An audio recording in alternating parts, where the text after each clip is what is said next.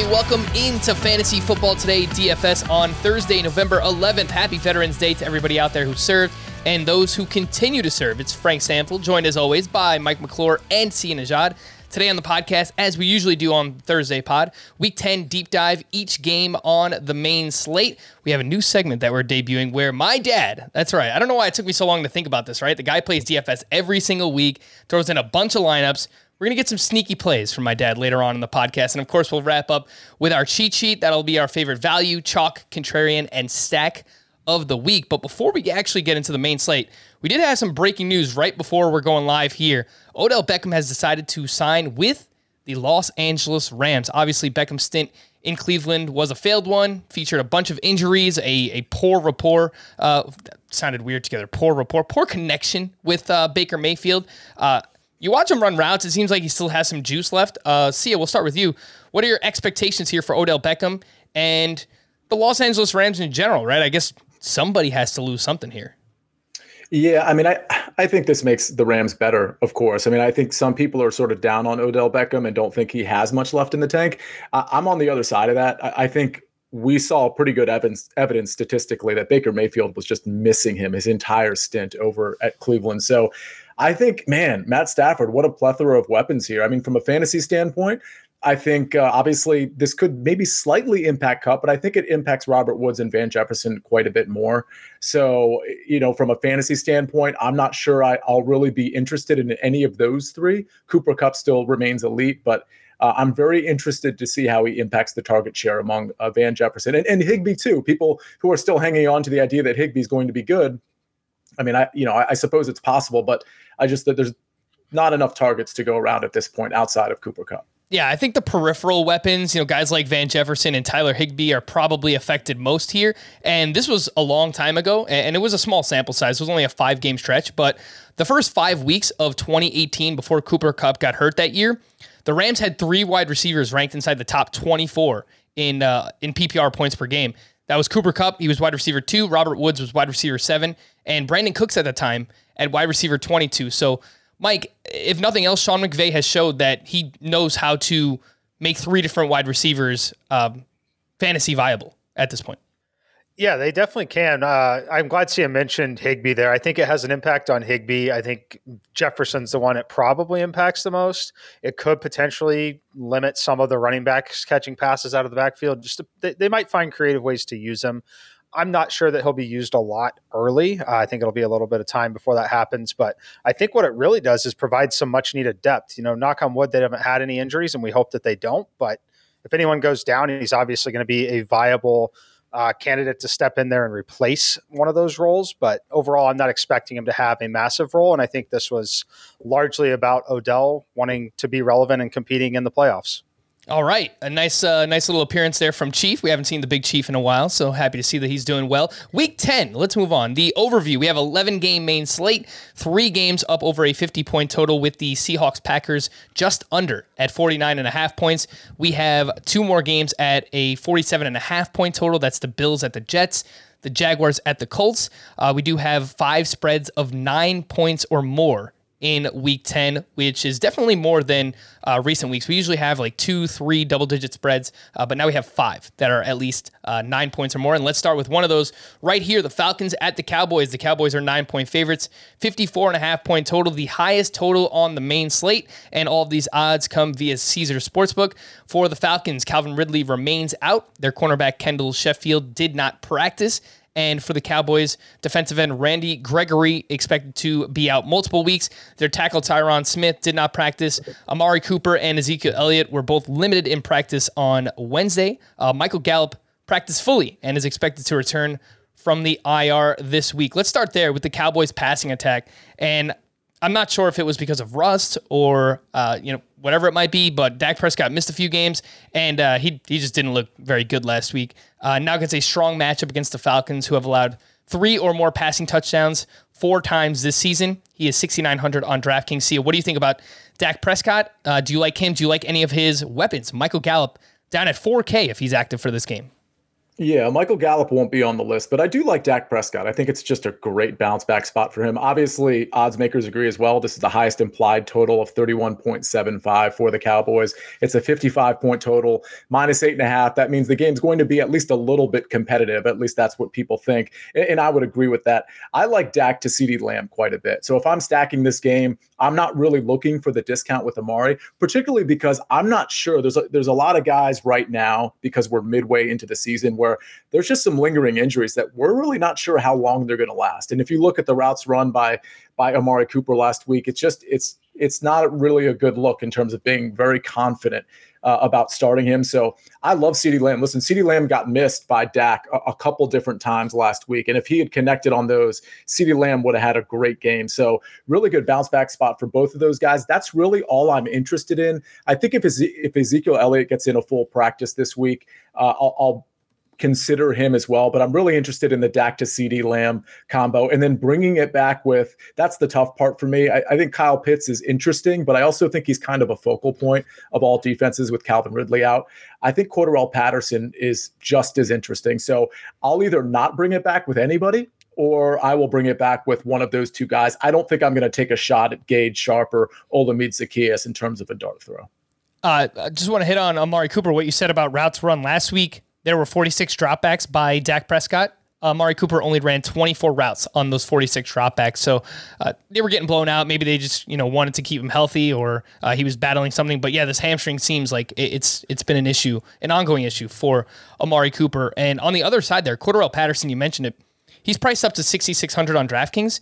He has 14 or more DK points in 7 straight games. So we don't usually view him as, like, I guess, a safe player per se, but he's actually been pretty damn safe the way that the Falcons are using him right now.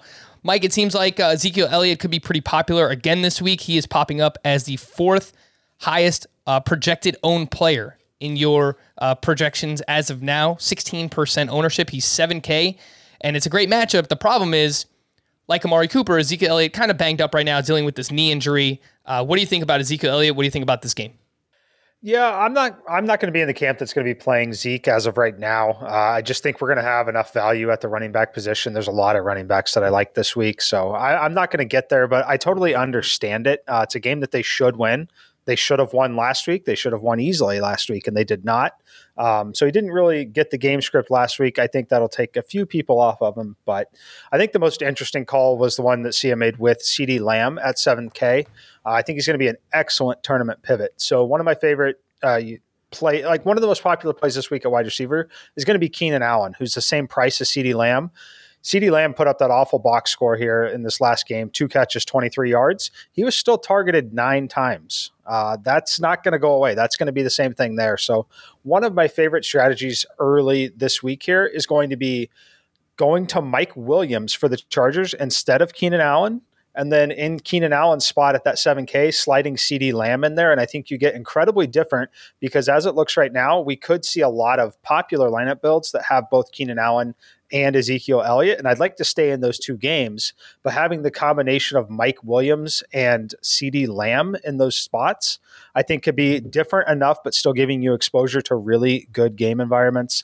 And then the last thing I'll say on this one is Michael Gallup. I could be interested there, depending on what happens with running backs, whether we're playing and jamming Dearness Johnson in every lineup or not. If for some reason we're not, I think that it could be an interesting way to essentially basically be like you're playing a cheaper tight end again. Let's move on to the Bucks at the Washington football team. The Bucks are 9.5-point favorites here with a 51.5-point total. And on the Bucks side of things, Jason Pierre-Paul did not practice, and 3 pass catchers also did not practice. Antonio Brown looks like he's not going to be able to go. Rob Gronkowski, and the surprise so far for this team is Chris Godwin, dealing with a foot injury, did not practice on Wednesday or Thursday. For the Washington football team, Montez Sweat is out this week. Curtis Samuel did not practice. Antonio Brown, De'Ami Brown, Cam Sims, and guard Brandon Scherf were all limited in practice. Logan Thomas was working out on the side field. It sounds like he's not ready to return yet either. Let's start with the Chris Godwin news and the trickle-down effect. I think Mike Evans, 6,900, he's going to be incredibly popular.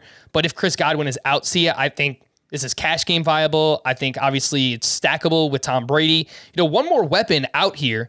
I mean, we could see like 12 to 15 targets for Mike Evans. I don't even think that that's an exaggeration. The problem is that he's going to be really popular. And who might fill in there? Tyler Johnson. He's 3,300 and he's extremely cheap. 60% of the snaps each of the past 2 weeks. What do you think about Mike Evans, obviously, and then Tyler Johnson as a cheap punt play? I like them both, and I think this is double stack consideration with Tom Brady, Mike Evans, and Tyler Johnson. And I don't really think Tyler Johnson is a reach. Like you said, he's been playing around 60% of the snaps the last few weeks, and that really could increase this week. Now, the one thing to watch out for is Scotty Miller. He should be coming off IR. He had turf toe. They should activate him, but we're not 100% sure that's going to happen. So if Scotty Miller's active, I think he might be a good pivot off of Tyler Johnson, because I think at this point in the week, people are kind of like fixated on, hey, let me just jam in Tyler Johnson here. And he has probably more upside than Scotty Miller, but Scotty Miller is certainly a reliable target for Tom Brady. So if he's actually active, I think that depending on what we hear from, Bucs headquarters, if you will, and in practice reports, I think he's an interesting pivot. I love those two. I'm not touching the tight end. This is definitely one of my favorite stacks. Tom Brady to Mike Evans and another pass catcher. And then with Washington, listen, you can bring it back with Terry McLaurin. It gets really expensive if you do that, but we know on this slate, there is some value to be had at both the running back and wide receiver position. Even in this game, potentially on the Washington side, depending on what happens with Washington's wide receiver 2. Again, we'll probably have to wait a couple days to see how that pans out. But if you want to take a shot at Adam Humphries at 3,500 or DeAndre Carter at 3K, I think it's at least in play. And for the record, if you really wanted to go crazy in a big GPP and just a dart, I think a Taylor Heineke stack with McLaurin and, maybe somebody like a DeAndre Carter or Humphries and bringing it back with Mike Evans or, something like that could also work in a bigger tournament. I just realized that this is a revenge game for Adam Humphries. I'm sure he doesn't really care about playing the Tampa Bay Bucks, but it's always fun to remember these obscure revenge games. Tom Brady, he is the second highest point per dollar play at quarterback that I'm seeing right now in optimizers, behind only Josh Allen. Mike, are you as interested in Tom Brady? Are you looking to stack this game? Leonard Fournette checks in at a pretty reasonable price as well. He's 6,100, has a very valuable role in a strong offense, 11% target share, 35 red zone opportunities. What do you think about the Bucs side of things here, this game in general? Yeah, I like the Bucs side, obviously. It's Tyler Johnson's going to be in the player pool no matter what. I'm actually just as interested in playing him, even if Chris Godwin is out there. There's always a chance that he's limited in the game. I like him a ton if Chris Godwin is out. Makes it a lot easier for a Washington football team to key in on Mike Evans as much as they possibly can. So if you're playing Tom Brady to Mike Evans, you might as well tack Tyler Johnson on, in my opinion, just because of the price points on all three. It just makes way too much sense and gives you a lot of flexibility with the rest of your roster. So I like that a lot. I don't even necessarily think you have to have a bring back in this spot. I think that this team has shown that they're okay kind of running it up a little bit, kind of passing still in all situations. I think that that's going to be true in this spot. So yes, I do like McLaurin. I do like Heineke a little bit. I think that there are interesting pieces to get there. So what I play a lot more cash games. I play a lot more smaller entries. So like I'll play a lot of 3-max, stuff like that, where I don't think it's going to be quite as necessary to get to some of those deeper builds. If you're playing tournaments, obviously, yes, stack the Washington football team. I think it's a great play that Sia highlighted. Heineke's not going to be very popular, but I think it's going to be a really excellent game script for him. So fire away if you want to do that. But for me, I'm not going to play. As of right now, I'm not playing anyone other than Tyler Johnson. Terry McLaurin, by the way, the fourth highest priced wide receiver on DraftKings. He's 14th on FanDuel. So if you're looking for someone in that mid-tier on FanDuel who has pretty big upside, we've seen some inconsistency out of McLaurin, a few games up over 100 yards and a touchdown. He has 46 yards or less in 3 of his last 4 games. So inconsistency, but chasing points, big total here. I think Terry McLaurin will be involved here. Do you guys see? I feel like you said that you're not in on the tight ends. Mike, what do you think? If Gronk is out, any interest in Cameron Brate or OJ Howard? They're 2,700 on DraftKings. If you're playing Tom Brady, yes. I think that there's obviously some interest there. But as of right now, I'm most likely the value that I'll be looking for will be in the form of Tyler Johnson. So if I'm playing Tyler Johnson, I'm not going to play one of those two unless I'm playing Tom Brady. So for me, it'd be stacks only. Or in cash, frankly, if you want to play Tom Brady in cash games, then yeah, fire away. I think I guess I should rephrase that. If you're playing Tom Brady in cash games, I would play one of the tight ends with them. You're either playing a tight end with him or you're playing Tyler Johnson with him. If you're playing Tom Brady in any format, in my opinion, he needs to be with at least 2 pass catchers. All signs are pointing towards Mike Evans being one of them. And if that's the case, even if Godwin is in, I would make it one of those cheap pieces there because you're still going to want exposure to several other games on the slate.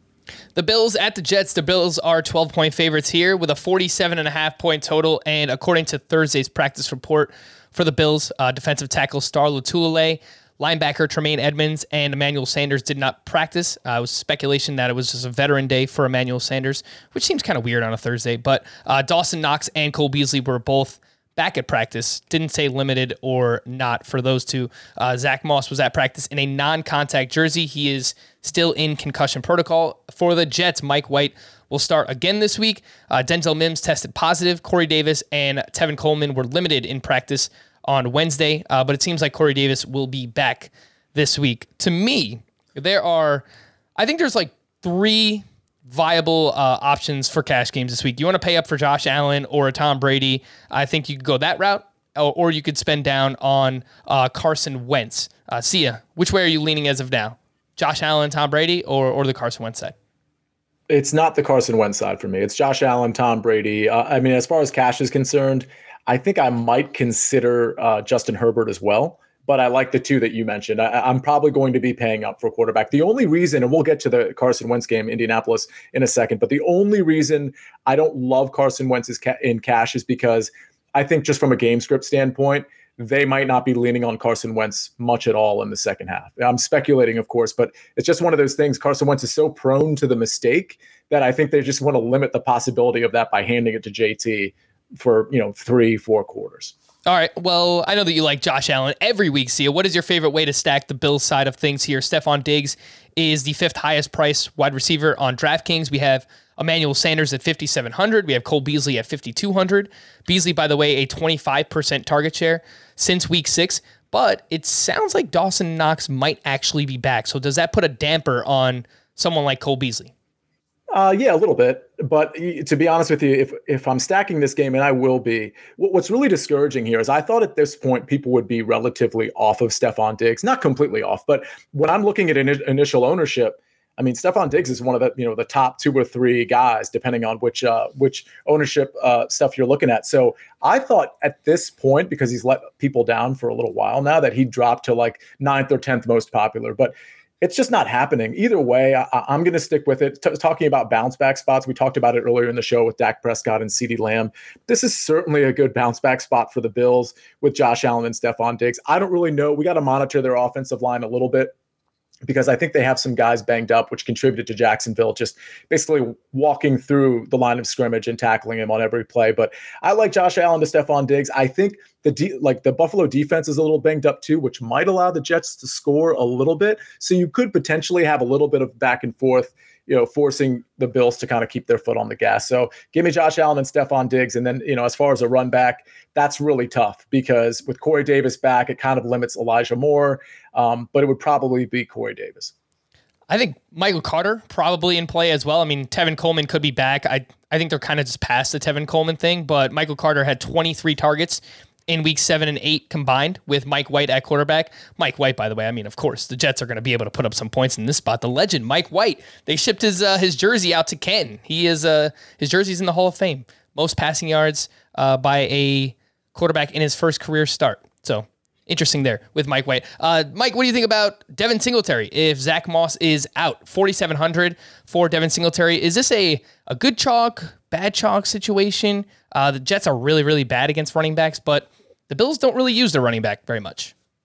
Yeah, they don't use the running back very much. I'm most interested in Cole Beasley still, but with the combination of Beasley, Sanders, Diggs, Knox, I don't think they really need much of a running back or a running game. I think it's fine to play Devin Singletary, just a pure price point play. I think there are a lot of other running backs that we love on this slate, so I don't think that it's necessary that we have to get there. Frankly, I'd rather pay down for a $3,000 or $3,200 wide receiver that we know potentially is going to be in a good spot. So I'm not going to be playing Devin Singletary personally, but I think it's totally fine if anyone wants to get there. For me, it's Cole Beasley. As long as he's going to continue to get close to double-digit targets at 5,200, he's going to be a cash game staple. He's going to be right there. I love pairing him with Josh Allen. I love playing him in non-Josh Allen lineups. I think it's a really good way to get exposure there. So that's how I'll be handling this game. As far as the Jets side, I do think you could bring it back with Michael Carter. As long as White is starting at quarterback, I expect those targets to come right back to him.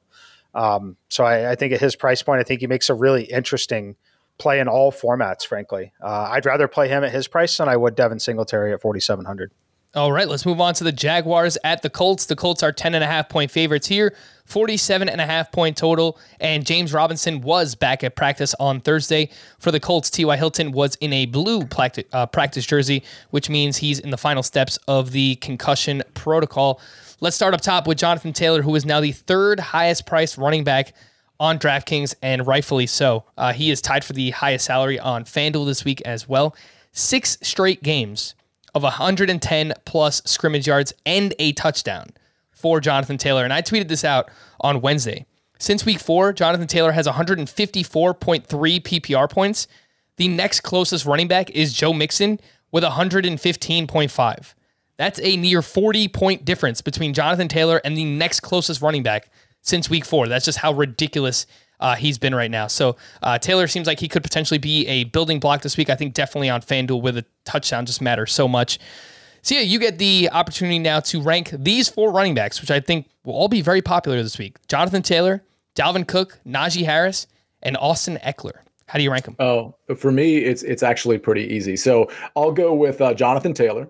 And I'm trying to remember the order. I know I have Najee Harris last and Austin Eckler. Oh, that's right. So I'll go with Jonathan Taylor, Dalvin Cook, Austin Eckler, and Najee Harris. That's how I rank that. All right. Mike, what do you think about that ranking of those 4 running backs? I think all 4 are in play for cash games. I mean, obviously they all have immense upside for GPPs as well, but it seems like the cash build right now is you're going to probably jam Dearness Johnson in there if Nick Chubb is out, and then spend up for at least one of these running backs, maybe even 2. Yeah, I think a lot of us will end up having Dearness Johnson, assuming that we get to do that. And then we're going to probably have Jonathan Taylor, Austin Eckler, Jonathan Taylor, whatever you prefer as far as Cook and Harris. But I would rate them Jonathan Taylor number 1, Najee Harris number 2, Eckler 3, and Dalvin Cook number 4. And then I would like to say that I'll probably be including Christian McCaffrey in that group. I don't think a lot of people will. I played him at 1 or 3% last week. He's going to be single digits again this week, and I'm definitely going to be buying in.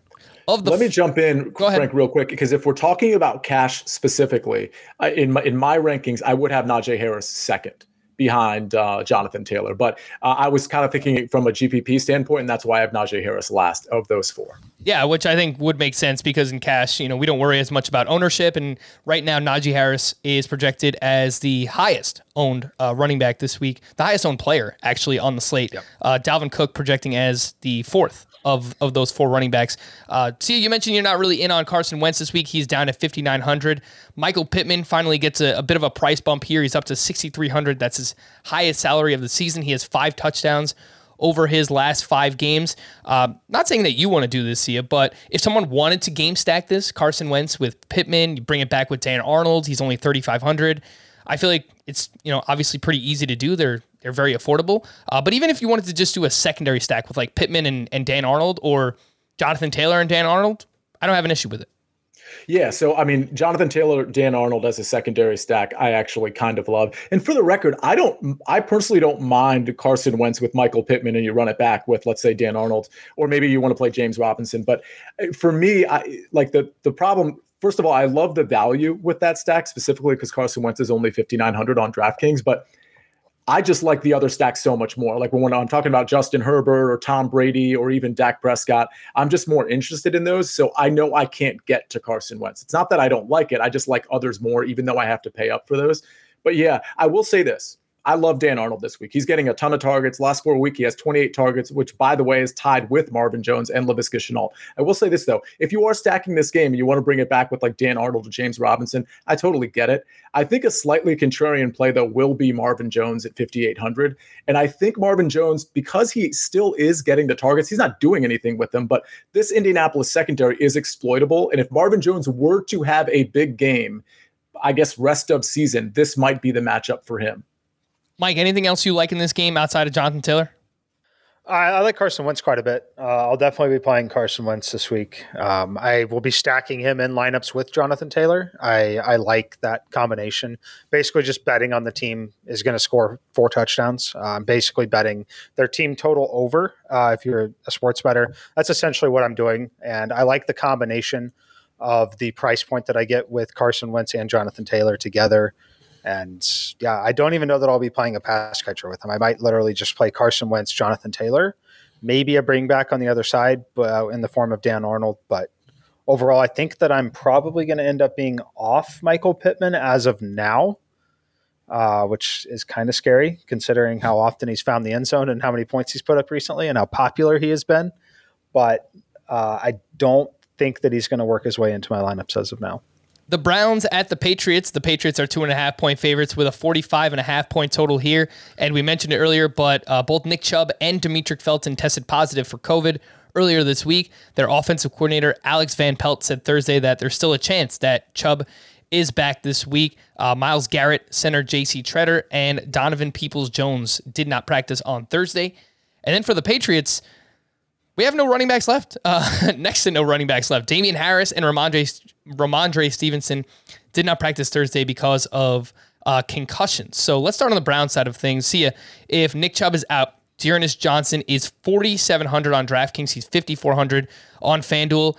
Is this a lock button, a free square, or is there a point where the ownership gets too high that you try and back away from Dearness Johnson?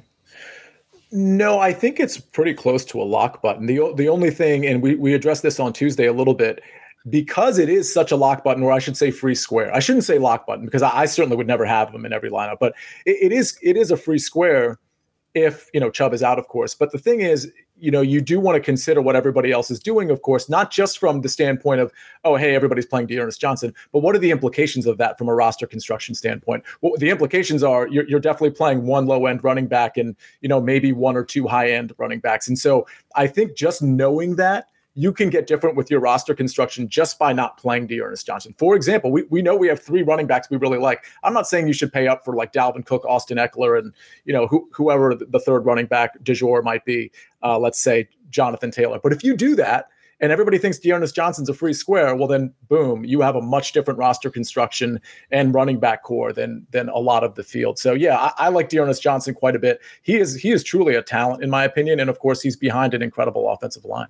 Yeah, the last time we saw him start was in Week 7. He had 24 touches on Thursday Night Football, just showcasing him. 168 total yards. He scored a touchdown in that game as well. Dearness Johnson looked awesome there. And I guess a way that to get different, if you want to spend up for all your running backs and you want to fade Dearness Johnson, you can play the pass catchers in this very game because Jacoby Myers is only 4,800 and Jarvis Landry is 5,200. So obviously some cheaper wide receivers there. Mike, what do you think about those guys? Dearness Johnson, is this a free square this week? Are you looking at any Pats running backs? Because if Harris and Stevenson are out, Brandon Bolden is only 4,400. J.J. Taylor is 4K on DraftKings.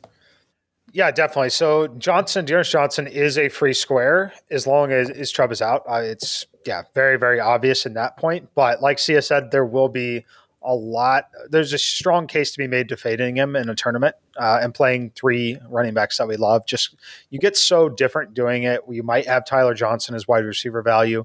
We've always got tight ends that are cheap enough. There's always ways to get there. So I think it's a great call, and I think it's definitely something I will do with one of my 5 lineups. But as far as cash games and other formats, it's lock button status. You're not even going to have to click the lock button, frankly, because if you're using an optimizer of any kind, it's going to be in 100% of lineups no matter what anyway. So it's one of those situations where if that's the case, for me personally, when it runs, there's no getting around it. You play it and you move on. And that's what we're going to have here. But as far as the Patriots side, I like Brandon Bolden a lot.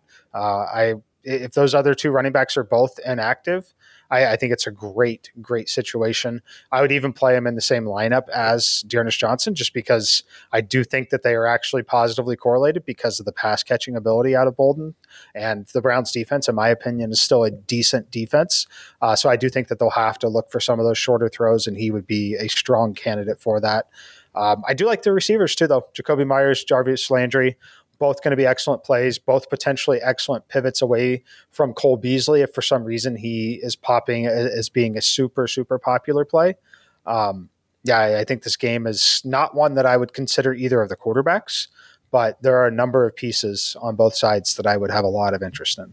And I do wonder if Damian Harris and Stevenson are out for the Patriots, maybe they look to pass a little bit more, be aggressive on early downs here. And if that's the case, we could see more targets for Jakobi Meyers, who is the target leader on the season for the Patriots. The Saints at the Titans. The Titans are 3-point favorites with a 44.5 point total here. And big news as Alvin Kamara did not practice on Wednesday or Thursday. And Nick Underhill reported that Kamara is closer to doubtful at this point on Thursday. For the Titans, Harold Landry, Jeffrey Simmons, and Bud Dupree all did not practice on Wednesday. If Kamara is out, we'll start with you this time, Mike. You just spoke about Dearness Johnson. If Kamara is out, Mark Ingram is 4,500 on DK. He's 5,500 on FanDuel. He had 8 touches in his Week 8 debut with the Saints. Well, rejoining the Saints. And then 14 touches with 5 receptions last week. So what is your interest level in Ingram? Would you want to play both him and Dearness Johnson in lineups? Oh yeah, I think that those two are totally independent of each other. I wouldn't worry about that at all. If Ingram is in a situation where he is the lead back and the only back, then yes, I'm very interested in playing him. I think he will continue to catch passes. I was actually pleasantly surprised with his pass catching in both of the first 2 games. Just the fact that he was even targeted so quickly being with the team like that. Very, very good sign there. So I do like that. I think my favorite player in this game, though, is going to be A.J. Brown. I don't think anyone's really going to be talking about him. I don't think a lot of people are going to be playing him. $7,800. I know it's a difficult matchup, and that's the reason no one's talking about him. I'm showing him at 10% owned. I think that number is going to fall all the way to 5 or 6% as some of the value and other things shake out this week. So at 7,800, like he's the same price as Devontae Adams. Essentially, he's more than Lamb, more than Stephon Diggs, more than Keenan Allen. Like nobody is really getting to A.J. Brown, but he just had a bad game in the last one. He dropped so many passes that were catchable balls for him that I expect him to bounce back. 11 targets in week 9, 11 targets in week 8, 9 targets in week 7, 9 targets the week before that. Like we're looking at 10 targets a game from him. I love A.J. Brown in this spot. I think this game is very, very competitive. And despite the low total, I think it has shootout ability. And I don't think anyone's really acknowledging that this week. Yeah, bad game for A.J. Brown last week, but the 2 weeks prior, he had 30-plus points on DraftKings. So we know what his upside is. It's massive. It seems like he'd take any catch to the house. That's just the upside that A.J. Brown possesses. And Marshawn Lattimore, look, he's a great player, but there's times where he's over-aggressive. He can get beat on deep balls. We've seen that many times already in his career. So, Sia, we'll throw it your way. Saints at Titans. What do you think about Mark Ingram if Kamara is out? Is there anyone else in this game that you actually like? I don't mind Julio Jones, but now he's like popped up with a hamstring again on Thursday, so that probably puts a damper on that. Yeah, I mean, this is a game I'm largely staying away from. But to your point, if Kamara is out, I'll probably play a little bit of Ingram. I'll probably end up playing more Dearness Johnson and Devin Singletary than I will Mark Ingram. But obviously there's tremendous value there at 4,500. I like A.J. Brown as a tournament play. I don't know that I'm going to be getting to a lot of him, but people do have to understand he will, like, that ownership percentage is going to drop. So he really is kind of like the perfect GPP play because he won't have the ownership percentage, but he certainly has the ceiling and the upside. The thing about Lattimore, like, he doesn't always shadow. I will say this, though, when he does, he's usually pretty successful. I mean, DK Metcalf, I think, had a big game against him earlier this year, but it was on 2 catches, if memory serves. So it's one of those, he just went the distance, but it's one of those things where it is kind of a watch out situation, but it's A.J. Brown. I mean, he's an athletic freak. Like, Lattimore can't really cover him an entire game. I'm just kind of pointing it out that sometimes he shadows.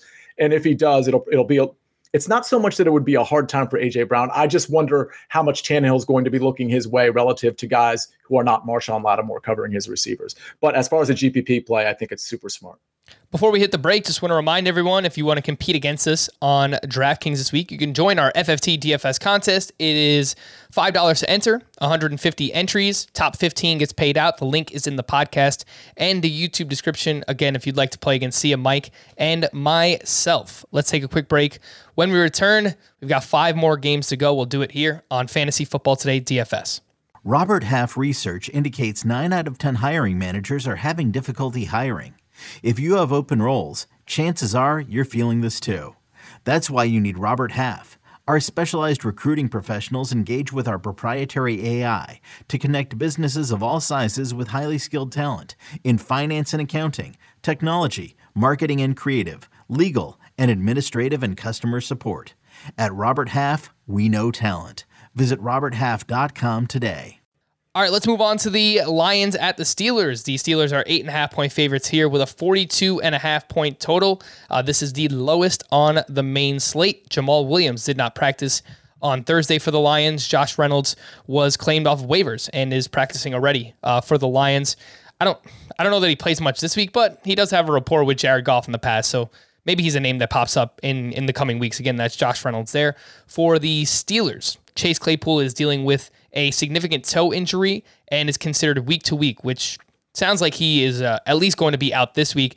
And then this popped up just before we started recording as well. Najee Harris limited in Thursday with a foot injury. So we mentioned Najee Harris multiple times already today. He's priced up. He's the 5th highest on DraftKings. He's tied for the highest salary on FanDuel. Does this foot injury put any concern in your mind, Sia, when it comes to Najee Harris?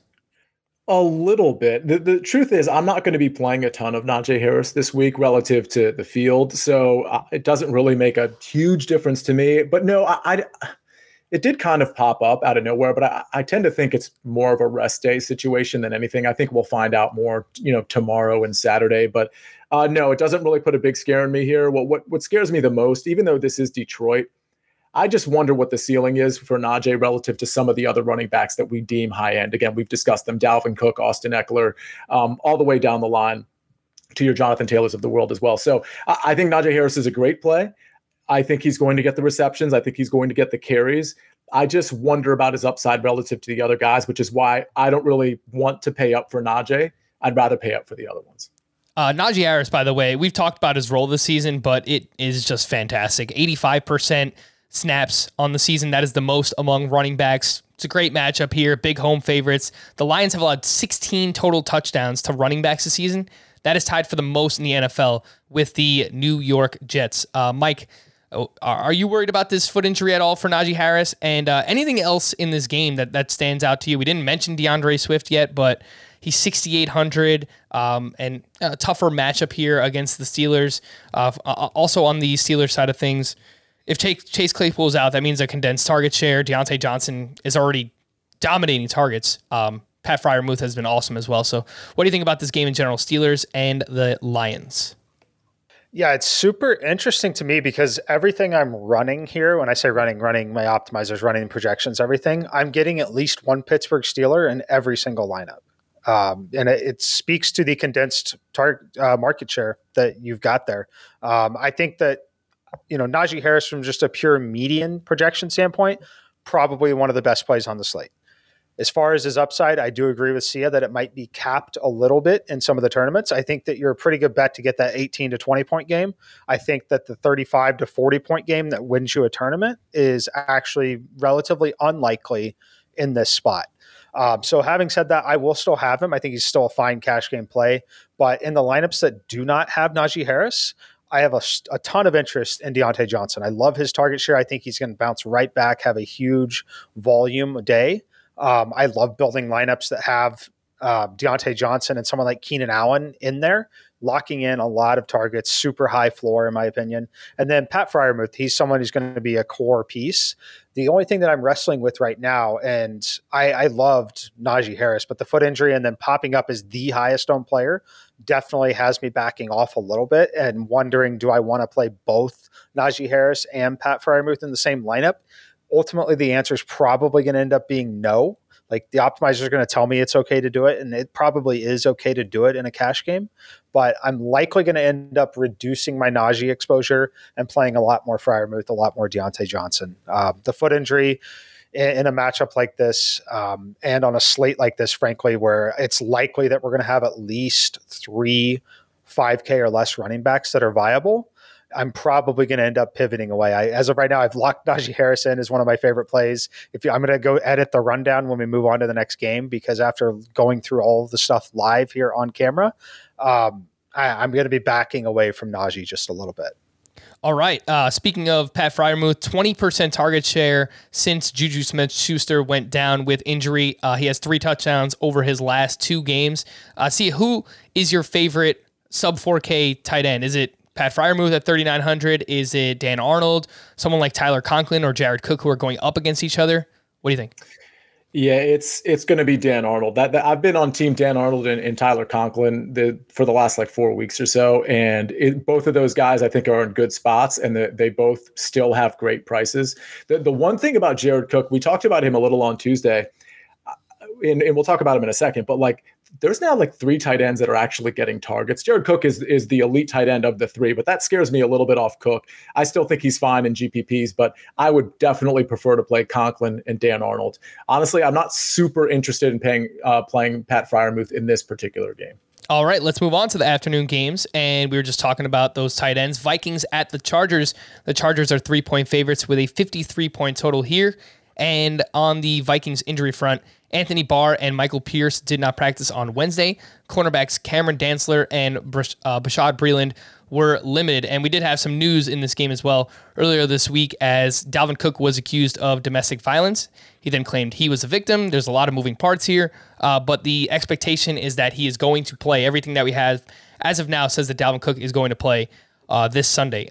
For the Chargers, Keenan Allen and Justin Jackson did not practice on Wednesday.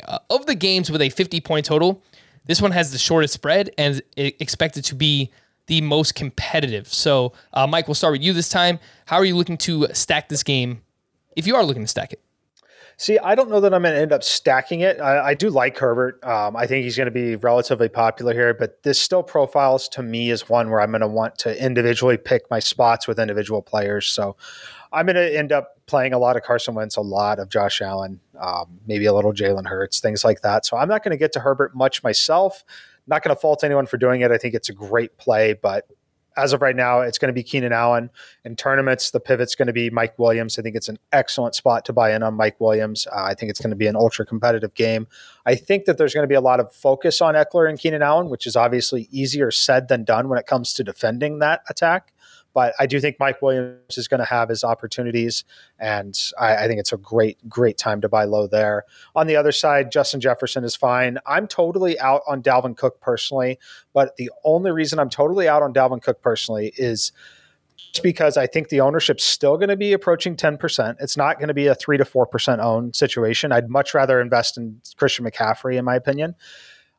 I have no clue how this is affecting him mentally and how distracted he will or will not be ahead of this game, how distracted his teammates will or will not be ahead of this game. And there are so many running backs on the slate, particularly guys that have, in my opinion, similar floor, similar median, and similar upsides in plus matchups that I think for me personally, I'm going to end up avoiding it. And the only way I would play him is if you're playing Herbert and you are stacking the game. But I've already decided I'm totally off Dalvin Cook this week personally. All right, so you already mentioned earlier that you do like Justin Herbert quite a bit. So how are you looking to stack this game? On the other side, too, I think if you wanted to go with Kirk Cousins, just because he's so much cheaper, he's $1,200 less than Justin Herbert in the same game. If you wanted to go with Cousins, Jefferson, Conklin, or Cousins, Thielen, Conklin, and then bring it back with a Chargers wide receiver or Austin Eckler, I think that is viable as well. But how are you looking to stack this game? Totally agree that it's viable, almost in the same way that Tampa Bay Washington football team game is viable on the Heineke side. Obviously, it's not the preferred stack, but it's the contrarian stack in a game where you can still play a lot of pieces just with a different quarterback. So Cousins makes sense. I'll say this about Cousins and Justin Jefferson. If Asante Samuel Jr. and Michael Davis continue to be out in that secondary, then I think Justin Jefferson makes a lot more sense. The problem with Jefferson, he's not really getting the targets the last few weeks relative to Tyler Conklin and even Adam Thielen. So obviously he's going to bounce back at some point, but I think the bounce back would be way more predictable if Asante Samuel Jr. and Michael Davis are still out. So that's my sort of watch out there. If those guys are back, if the secondary is relatively healthy for the Chargers, it's going to be Dalvin Cook, just because I know you can run on the Chargers. So it's going to be Justin Herbert with Keenan Allen or Justin Herbert with Mike Williams. I'm going to stack this game. Like, I play single entries and 3 maxes, but I'll have this game stacked among those single entries and 3 max, probably like 3 to 4 different ways. So it's going to be Justin Herbert, Keenan Allen in one stack, Justin Herbert, Mike Williams in another stack. I'll throw in Austin Eckler in some of those stacks, so it'll be kind of like a double stack situation. I am going to avoid the tight ends just because Steven Anderson and Donald Parham get just enough targets for me to pivot away from Jared Cook and onto a Tyler Conklin, for example, or Dan Arnold, who I think are going to get plenty of targets. So give me Justin Herbert with one of the receivers. I'll do other stacks with one of those receivers and Austin Eckler, and I'll probably be bringing it back mostly with Dalvin Cook, but I'm monitoring that secondary situation for the Chargers because I think Justin Jefferson is definitely in play there. And of course, Tyler Conklin is always in play in these types of stacks. I think what you said about Justin Jefferson is definitely valid, right? Like, the target share for both him and Thielen hovering around 23% this year, which is still good relative to other pass catchers, like the average pass catcher in football, but it's not like that elite wide receiver or pass catcher that we've seen in the past. And that's really just because KJ Osborne and Tyler Conklin are seeing a few more targets this year than those ancillary pieces we're seeing last year. So as a result, we've seen a little bit less targets for both Adam Thielen and Justin Jefferson. Let's move on to the Seahawks at the Packers, and the Packers are 3-point favorites with a 49.5 point total in this game. And Russell Wilson was a full participant in practice on Wednesday. Chris Carson returned as well. I don't know if Chris Carson's actually going to get back on the field, but it's looking pretty good so far for Russell Wilson. Aaron Rodgers remains on the COVID list, but has continued to take part in virtual meetings this week and remains on track to start on Sunday, provided he, quote, checks out well on Saturday. I think the line and the total definitely suggests that both quarterbacks will play in this game. But with that, I wonder, both quarterbacks play. Do we see some rust? Russell Wilson hasn't played in over a month. Aaron Rodgers obviously missed last week, so maybe not as worried about the Packers side of things. But Mike, any concern there with the quarterbacks returning in this game? Maybe we see them run the ball a little bit more. If both quarterbacks play, it does seem like all the top options in this game are cheaper than they should be. Yeah, they're definitely cheaper than they should be. I like them a lot, frankly. I like Davante Adams a ton. I mean, I always do, but I really do like him a ton in this spot. I think you're getting an absolute gift getting this price point under $8K on him, and I think the game can be very, very competitive. As long as Russell Wilson is on the field and active, I think that I trust that he's ready to go and it's going to be fine. And frankly, I don't think it could be any worse than the accuracy you would see from someone like Geno Smith. So we saw DK Metcalf still was able to put up decent numbers with Geno. So I have no reason to believe that he's not going to be able to do the same with whatever version of Russell Wilson is out there on the field. So if you like DK Metcalf, I think it's a fine play. I think it's just like he's in the same boat as that Mike Williams boat, frankly. I think is an excellent, and CeeDee Lamb, excellent pivot away from some of the chalkier wide receivers, whether that's going to be Mike Evans and Keenan Allen, most likely. I think that you can get different by playing DK Metcalf here. I think you can get different by playing CeeDee Lamb, who we mentioned earlier. I like them all. And Aaron Jones is another name that I'll throw in there. I think he's going to go back to catching some passes at 6,900. If you want to get just a little different and take the stance on, frankly, fading Najee Harris, in a tournament, save the $1,000 from Aaron Jones to Najee Harris. There is a very good chance that those two match each other, at least on the, on the projection in this game. So I like Aaron Jones quite a bit. Sia, do you have any interest in any of the pieces in this game? I mentioned Davante Adams, Aaron Jones, DK Metcalf, Tyler Lockett. They all seem underpriced relative to their quarterbacks returning in this spot. What do you think of all those upper tier players? Yeah, this is a game that if I stack it, I'll just do it kind of one time. There's certainly a lot of unknown here, which almost lends itself to playing it in GPP because not a lot of people will be on this relative to some of the other ones we talked about. I don't think I'm going to be stacking it too much. The piece I like the most probably is Aaron Jones, in spite of the fact that A.J. Dillon is getting a lot of carries. I mean, you can really run on the Seattle defense, and I could see Aaron Jones completely going off. He's certainly not my favorite running back. I'm not rating him really even in my top 3 or 4. But if you consider what his ownership percentage is likely to be, it's probably going to be between 10 and 12% is my guess, relative to your Najee Harris's of the world that Mike brought up, or some of these other guys that are going to be super popular. It is a pretty convenient pivot at 6,900. I think Metcalf and Lockett are fine. particularly if you're stacking them with a Russell Wilson. But for me, this isn't a game I'm super interested in. The Eagles are at the Broncos. The Broncos are 2.5-point favorites with a 45.5-point total. And for the Eagles, Darius Slay, Avonte Maddox, Rodney McLeod, Javon Hargrave, Josh Sweat all returned to practice on Thursday. Devontae Smith was limited with an elbow injury, but he said that he feels good and it should be fine for this week. For the Broncos, Noah Fant was activated off the COVID list and practiced on Wednesday. Tim Patrick and Albert O were back at practice on Thursday. Maybe I'm alone here, but really do not have a lot of interest in this game outside of Dallas Goedert. He's 4,700. He has a 29% target share since Zach Ertz was traded. Mike, you mentioned Jalen Hurts a little bit earlier, but it's really just Dallas Goedert for me. What are you looking at here? Yeah, I mean, I think it's an interesting spot for Jalen Hurts because no one's going to play him and the $6,500 price point. So anytime I can get a quarterback with his upside, just frankly because of his rushing ability, at less than $7,000, less than 5% owned, which I truly think he'll be 4 to 5% owned at most in this game. I'm going to have some interest. You know, we saw against the Chargers, he only put up 16.6, pretty low point. Low point against the Detroit Lions, but that was just some real run bad, as we kind of acknowledged. Every other game, you look at the game logs that he's put up there, and if he can get 21 points even in this game at 6,500, it's not necessarily a bad thing. I think that he's still in play pretty much every week, especially when we like guys like Dallas Goedert. See ya. Speaking of Jalen Hurts, he has 14 and 17 passing attempts respectively each of the past 2 weeks, and I think this is the route that the Eagles want to go down right now. They don't want Jalen Hurts to have to pass the ball very much. It could still lead to him running quite a bit, but they've been able to run effectively recently with Jordan Howard and Boston Scott and Kenneth Gainwell. So I think that is the game plan for the Eagles, and I think overall this game just probably doesn't have much upside from the Broncos' perspective. What do you think? I totally agree with you. I mean, I think Melvin Gordon and Javonte Williams are going to be able to run on the Eagles. It's just a question of, who's getting most of that work. It's been Melvin, but I want to stay away from that true split. Jerry Jeudy is the only one. I brought him up on Tuesday. I think he's the guy that could actually get loose in this game. And at 5,300 in relatively low ownership, I think he's a piece I'm going to be playing here and there quite a bit.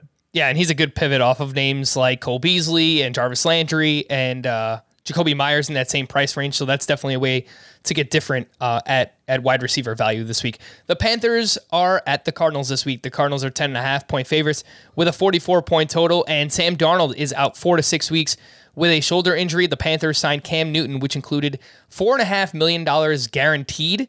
So it sounds like he will be the starter when he's ready to go for the Panthers. But they already announced PJ Walker will start this week. Brian Burns was limited in practice on Thursday because of an ankle injury. I don't know if you guys saw it. Did you see Mac Jones grab Brian Burns' ankle when he was trying to run away? And I don't know if he actually twisted him down or if Brian Burns just kind of twisted, but I don't know. It seemed a little suspect. It looked like he tried to twist him down. I'll admit my angle that I saw, it wasn't like a super close up angle. So maybe I sort of misread it, but it really looked like he was on the ground. He grabbed his ankle and then twisted it. And it wasn't a great look for Mac Jones. That's not. I mean, I understand he's operating out of instinct, but you're a quarterback and you're the target of a lot of defensive ends, edge rushers, defensive linemen, linebackers, safeties who are blitzing. So I think some people might take exception to that and unfortunately take it out on Mac and on the field, if you will. Yeah, this won't be popular for Patriots fans to hear, but man, seeing that, I'm like, all right, Mac Jones, that guy was made to be a New England Patriot. On the Cardinals side of things, Chase Edmonds is out a few weeks with a high ankle sprain. Kyler Murray, DeAndre Hopkins, and Rondale Moore all did not practice on Thursday. Kyler Murray said his ankle was feeling way better. He said that on Wednesday, but he's still not out there at practice. AJ Green returned from the COVID list. Looks like he's going to be good to go here in Week 10. And with that, I think it's all about the running backs in this spot. Mike, you mentioned Christian McCaffrey. He's 8,400 on DraftKings, the highest priced running back on the slate. Last week, we saw his return 49% of the snaps, 18 touches, a 17% target share, which included 2 red zone opportunities. And on the other side, James Conner, he was unleashed with Chase Edmonds going down with injury. 26 touches, 5 receptions, 3 touchdowns. He is 6,300. And I feel like there's a very clear like path to running backs this week. Either you pay all the way up, you pay all the way down. But if you like just one name in the middle that stands out, it's James Conner at 6,300. So, Mike, how do you feel about both of these running backs here? Yeah, I mean, James Conner, he's clearly the guy there. If you want to pay 6,300, I think it's fine. I as of right now, I'm not getting there. The only way I would get there is if for some reason we didn't get to play D'Ernest Johnson, then I think that salary savings down to James Conner off of some of those other guys might be critical. He's fine though in a tournament, and I would feel fine playing Christian McCaffrey on the other side. I think that combination is going to be incredibly different. The real question here is PJ Walker going to be instructed to essentially dump the ball to Christian McCaffrey as many times as they can? I think that it's possible. So I want to preface this by saying when I'm playing Christian McCaffrey, I'm only doing it on DraftKings. I'm not doing it on FanDuel. I'm doing it on DraftKings where we get the full point PPR. We saw at the very end of that game, frankly, in spots where I was actually a little surprised that he was still on the field, Christian McCaffrey. And he wasn't on the field for the final drive where they dumped off even more. But he had 5 targets, 4 catches for 54 yards. I believe he had 3 of the 4 catches and like 38 or 40 of the 54 yards on 5 out of like in a 5-play period. It was all in the same drive, right? And if they're willing to have him out there on the field in the second half of that game that they were clearly not going to win down multiple scores, I think that they're going to be fine getting him involved again here. You saw what kind of upside he possesses. Obviously, if you've watched him play, you know the upside he possesses. But the fact that he was able to rack up 3 catches, 7 to 8 DraftKings points in a matter of 4 plays, in a spot where we weren't even projecting him to necessarily be on the field, I think that he's going to come out. I think that workload's not going to go down from last week, which was 20 touches last week, essentially. If you're giving me 25 touches, so assume he gets 5 more touches and the game is competitive enough for him to be out there somehow, it's hard for me to ignore him in tournaments when I see an ownership projection of 4%. Yeah, that ownership is crazy for Christian McCaffrey. I mean, sub 4% there.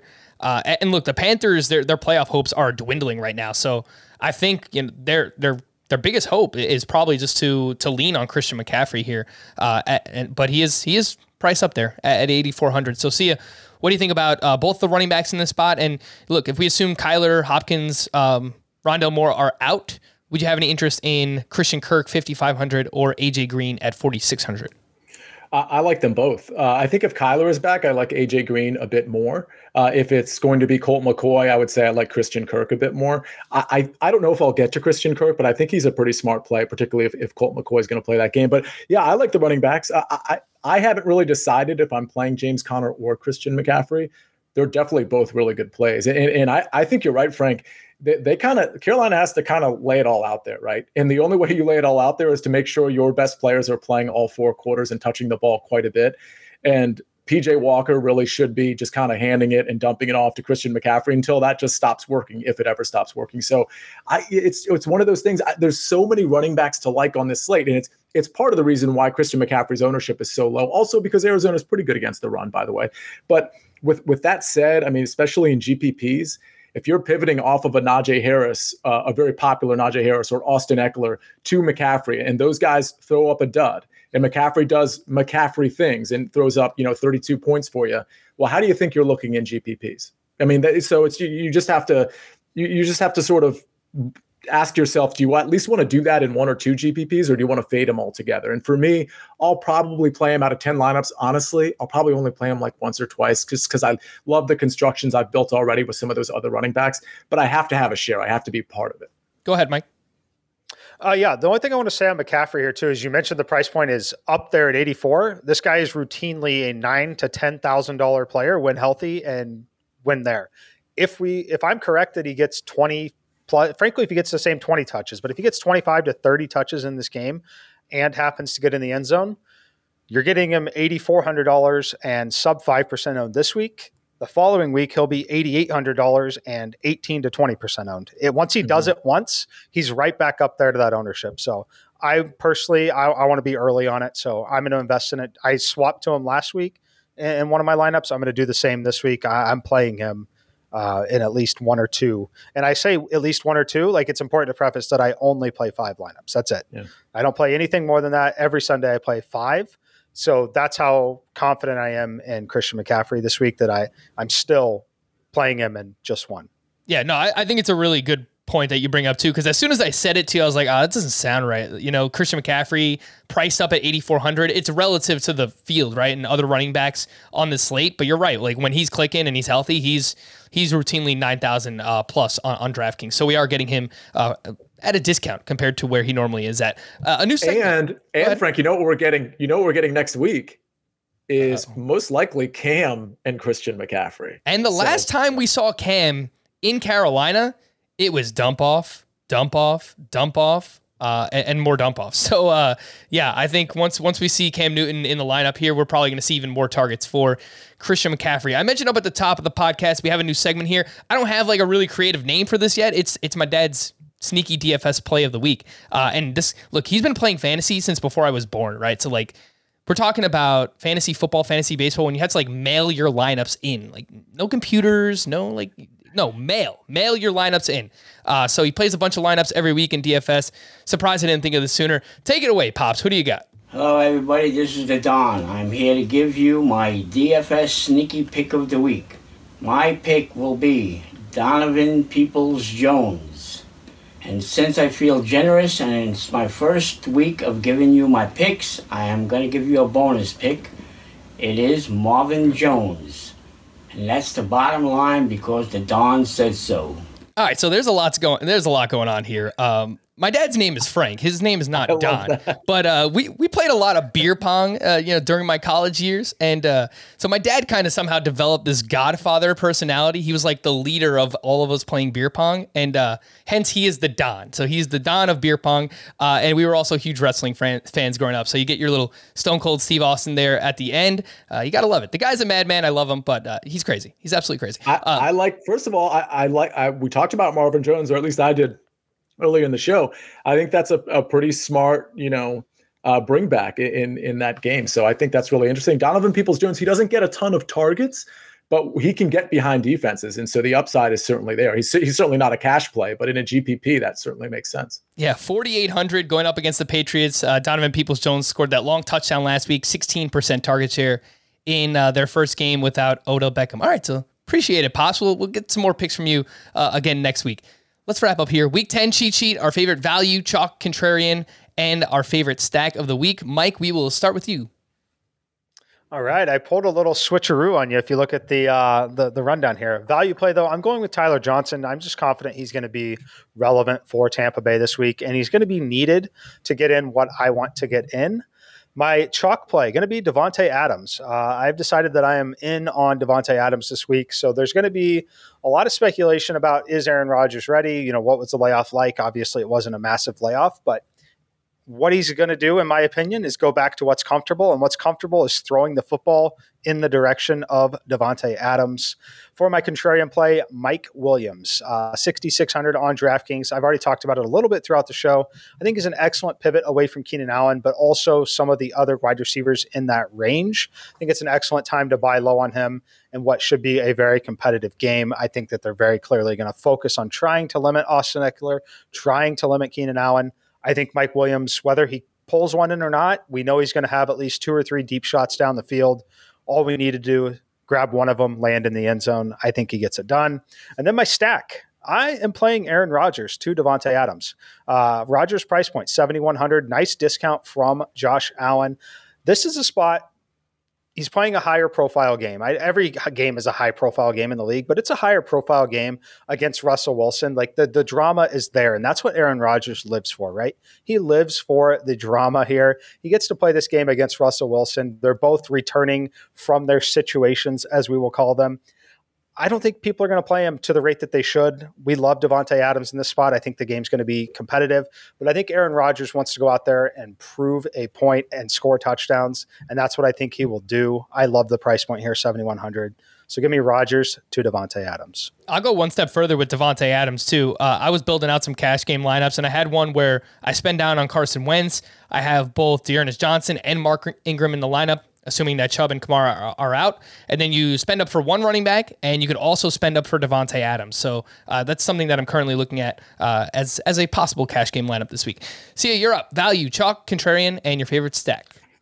Yeah, I want to second the Tyler Johnson thing, because for my value play, it's Devin Singletary. But I was really debating when I was thinking about this between Singletary and Tyler Johnson. And so, I mean, I think Tyler Johnson probably has the better upside, but I think Singletary against the Jets, with Zach Moss likely being out, makes a ton of sense. My chalk play is CeeDee Lamb. I'll tell you, I was debating CeeDee Lamb and Dalvin Cook there because I do like that Chargers-Minnesota game quite a bit, but I just think it's such a good bounce back spot for CeeDee Lamb against Atlanta's defense. Now, Atlanta does have AJ Terrell on the other side, but he's likely not going to fully shadow anybody. So I think CeeDee Lamb is likely to get loose. Contrarian plays Terry McLaurin. I think he's a great bring back option. He's expensive, but I think coming off a bye, he's in a great bring back spot with that Tampa Bay game. So Terry McLaurin there at 7,600. In my stack, as expected, is going to be Justin Herbert to Keenan Allen. I totally agree that you can do a stack with Justin Herbert and Mike Williams instead of Keenan Allen. And I also think you can throw in Austin Eckler to that stack with the receiver if you think that game really is going to shoot out. So that's my stack. And for the record, that game from a pace of play standpoint has one of the better paces, Minnesota and the Chargers. So something to consider there as well. All right, value play for me, Dearness Johnson. I guess this could be your chalk play as well. If Nick Chubb is out, he's going to be incredibly popular, and rightfully so. The last time we saw him start was back in week 7, 24 touches, 168 total yards, and 1 touchdown for Dearness Johnson. The chalk play for me. The running back I want to spend up on most this week is Jonathan Taylor. The way that he's playing right now, the matchup against the Jaguars, huge favorites in this spot. I think it's just hard to get away from Jonathan Taylor. Contrarian for me, Justin Jefferson, currently projected for 5% ownership, and we just know the upside that he possesses. And you just talked about the pace of play in this game. I think it's going to be a very popular game to stack, but I think because of the price tag on Justin Jefferson, you're probably just going to get him lower owned than he should be relative to his upside at $7,700. And then the stack, it's a pretty obvious one for me, but Tom Brady, $7,600 to Mike Evans, $6,900. Not looking good for Chris Godwin, dealing with that foot injury. And if he's out, I think it's very likely we see double-digit targets for Mike Evans in this spot. If you're playing Tom Brady and Evans, you could throw Tyler Johnson in there. You could throw one of the tight ends in there. But I do think it's going to be pretty popular, and rightfully so, the way that the Bucs are playing so far this season. That'll do it for Sia and Mike. I am Frank. Thank you all for listening and watching Fantasy Football Today DFS. We'll be back again on Tuesday to recap everything that happened in Week 10 and take an early look at Week 11. We will see you then.